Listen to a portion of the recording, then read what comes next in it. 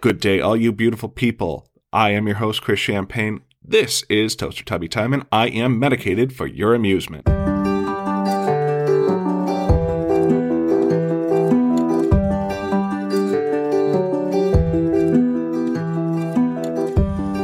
alive and let the motion rock you.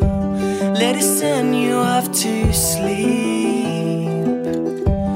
Come inside, there's nothing left to shock you. Now you've landed on your feet. Good day, you beautiful people. We are finally at issue 13, lucky number 13. And I kind of wanted to talk a little bit more on the serious side after the last one was a bit weird and silly. So there was something that I had seen recently. 5 things that you don't realize that you're doing as somebody with high functioning anxiety. So here was a list that I had seen. You are nice and easy to be around, but people please too much. You obsess over trivial things that other people don't even notice. You are consumed by every mistake you make by beating yourself up over it. You know you are capable, but you don't fully believe in yourself. In every situation, the worst scenario is your biggest thought. So, really, let's kind of unpack this. I have high functioning anxiety, and I can honestly say I absolutely the fuck know that I'm doing all this shit, and I just can't fucking stop. I'm not going to take meds, as I've previously said, and most medications for those things are relaxants, and since I'm on a nice pharmacological drug cocktail for my heart to keep that from going way too fast, the problem with pharmacological things for anxiety is it makes it go too low. And then Chris takes nappy time and it's hard to wake up. So that being said, fuck drugs. Well, fuck most drugs. A little bit of pot every once in a while doesn't hurt you. So I kind of want to bullet these things down one by one, and I could probably take up my whole time. But anyways, we'll start with you are nice and easy to be around, but people please too much. If anybody asks me to do anything, if it's within my means, I do it. Regardless of what I may be doing at the time, regardless of what plans I may have, I always find a way to work around to make sure I help everybody. And this goes to my earlier issue about, being a good person, doing things, being a good servant to humanity. There's a difference between being a good servant to humanity and basically not being able to say no. And that is what I have. I have never really had the ability to say no. So that, yeah, I know that I have that. And that is one thing that they say I might not know or that I don't know. Number 2, and this is kind of one of my favorites, you obsess over trivial things that other people don't even notice. Yeah, I know I do this. It's actually even part of my OCD. I have to make sure that everything is in its right order, its right place. I walk around the house before I go to bed and make sure that everything is where it should be, double check and triple check the locks, just because in case I forget. But other stupid little things just stay in my head forever, and I can recall these things, and it kind of has led to fights with the missus because I will remember something, some trivial thing, and that just pisses her off that I remember it, regardless of the fact if I brought it up at the time or if I didn't, if it's something that just stayed buried in my head. So yeah, that is certainly something that I'm going to say I'm well aware of the fact that I do it. I wish that I didn't do it, but anxiety. Okay, so we get on to number 3 then. You are consumed by every mistake you make by beating yourself up over it. Pretty much true, yeah. I think the worst time of the year for me is right about this time of the year because at my work, as it is probably with most employers, it is annual review time. And while I do feel that I do a very good job, I have really no complaints from management. They seem to like me, but every year around review time becomes my living nightmare. I am so worried about what is going to be on that piece of paper that I will not sleep. I will drive myself a little bit crazy here and there, but yeah, that's just part of what goes on in my head. And even in just general day-to-day things, if I make a mistake, I obsess over it. It may be trivial, it may be stupid, but I do obsess over it. I kind of look to see maybe there's a way I can make it better, even though it is long gone and past. It's still a mistake that I made that I am going to go crazy thinking about.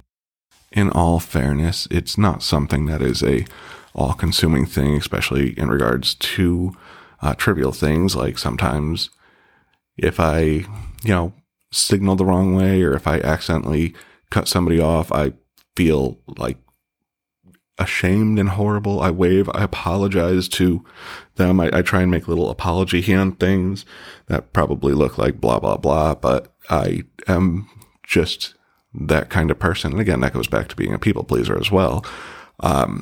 You wronged somebody and you feel horrible about it. Then this is the way kind of anxiety works for a lot of people. And really, it's not a demon that you really want in your head, but it's not a demon that you can really get out of your head.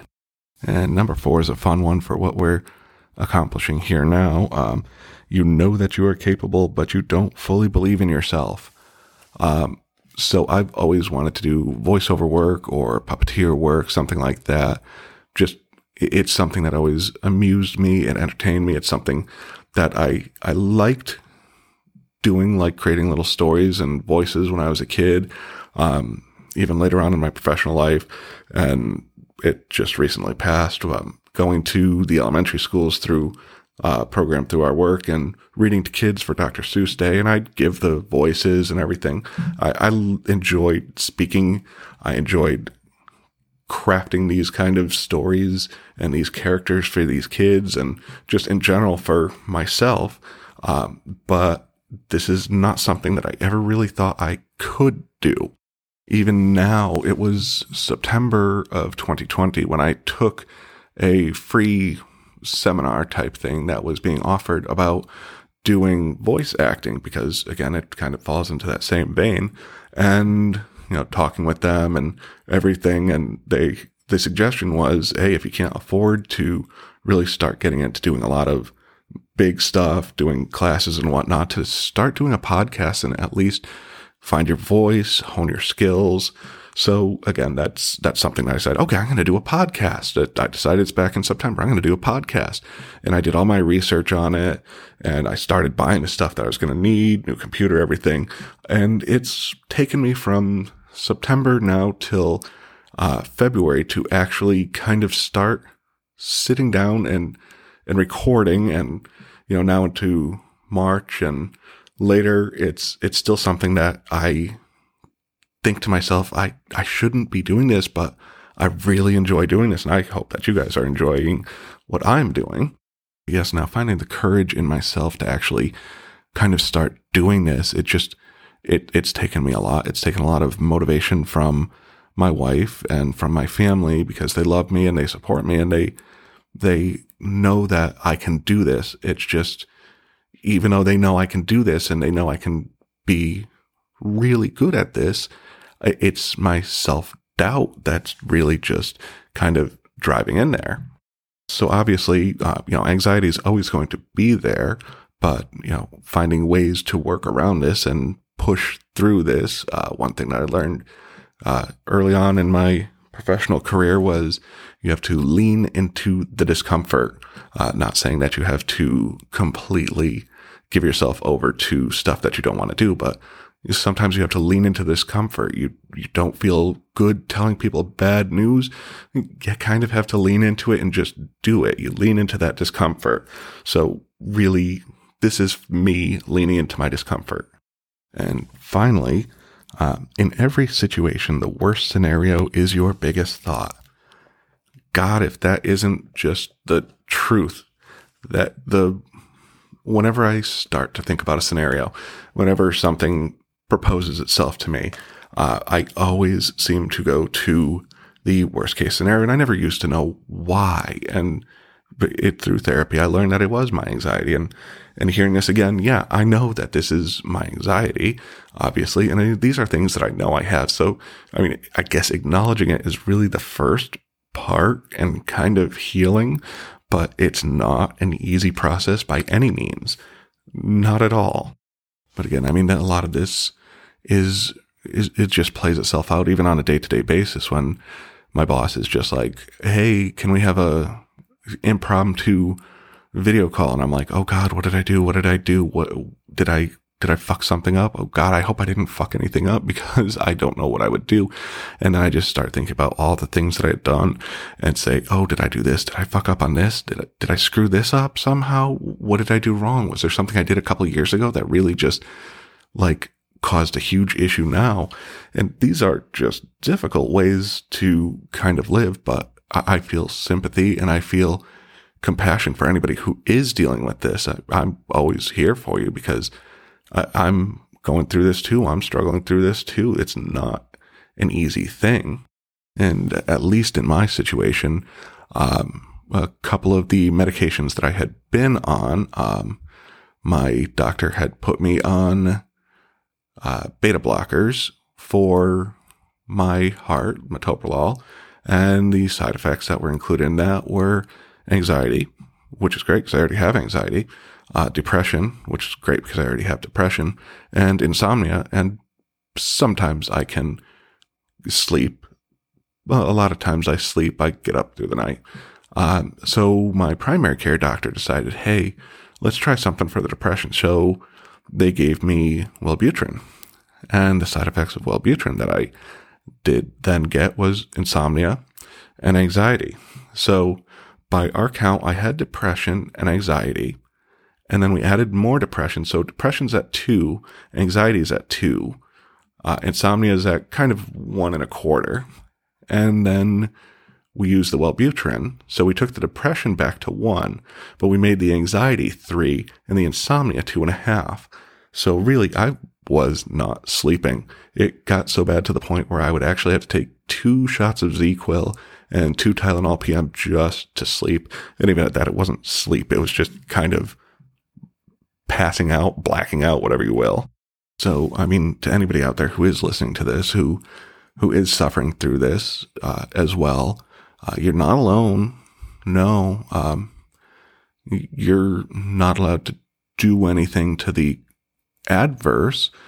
You can certainly do things to work to better it. I suggest not doing things to stay the same. That never seems to kind of work out. But if you do the things that you need to do to make yourself better, that are good for you. But I am not going to fucking bullshit you and say that there is some easy magic pill that just makes everything go away, makes you feel better, because as everybody knows, that's some bullshit. And I think that we should kind of figure out a way to advise people who tell us that we should just stop being anxious and stop being depressed, and, you know, or if they choose not to tell us things because, well, I didn't want to upset your anxiety. And it's just like, well, the fact that now you didn't tell me because you didn't want to upset or agitate me or cause more anxiety just feels like fucking bullshit betrayal. So that just kind of adds, you know, mistrust onto anxiety, and that's never a good thing. But I think we need to find a clever and a polite and effective way to tell these people who think that depression, anxiety, OCD, any disorder that you have, PTSD, those are my little cocktail of crazy. But whatever you're suffering from, we should be able to find a creative way to tell people to get fucked. There has to be a good way. If you have any ideas, please email me polite ways to tell people to just get fucked and possibly stay fucked. But this is about doing it for our time here today.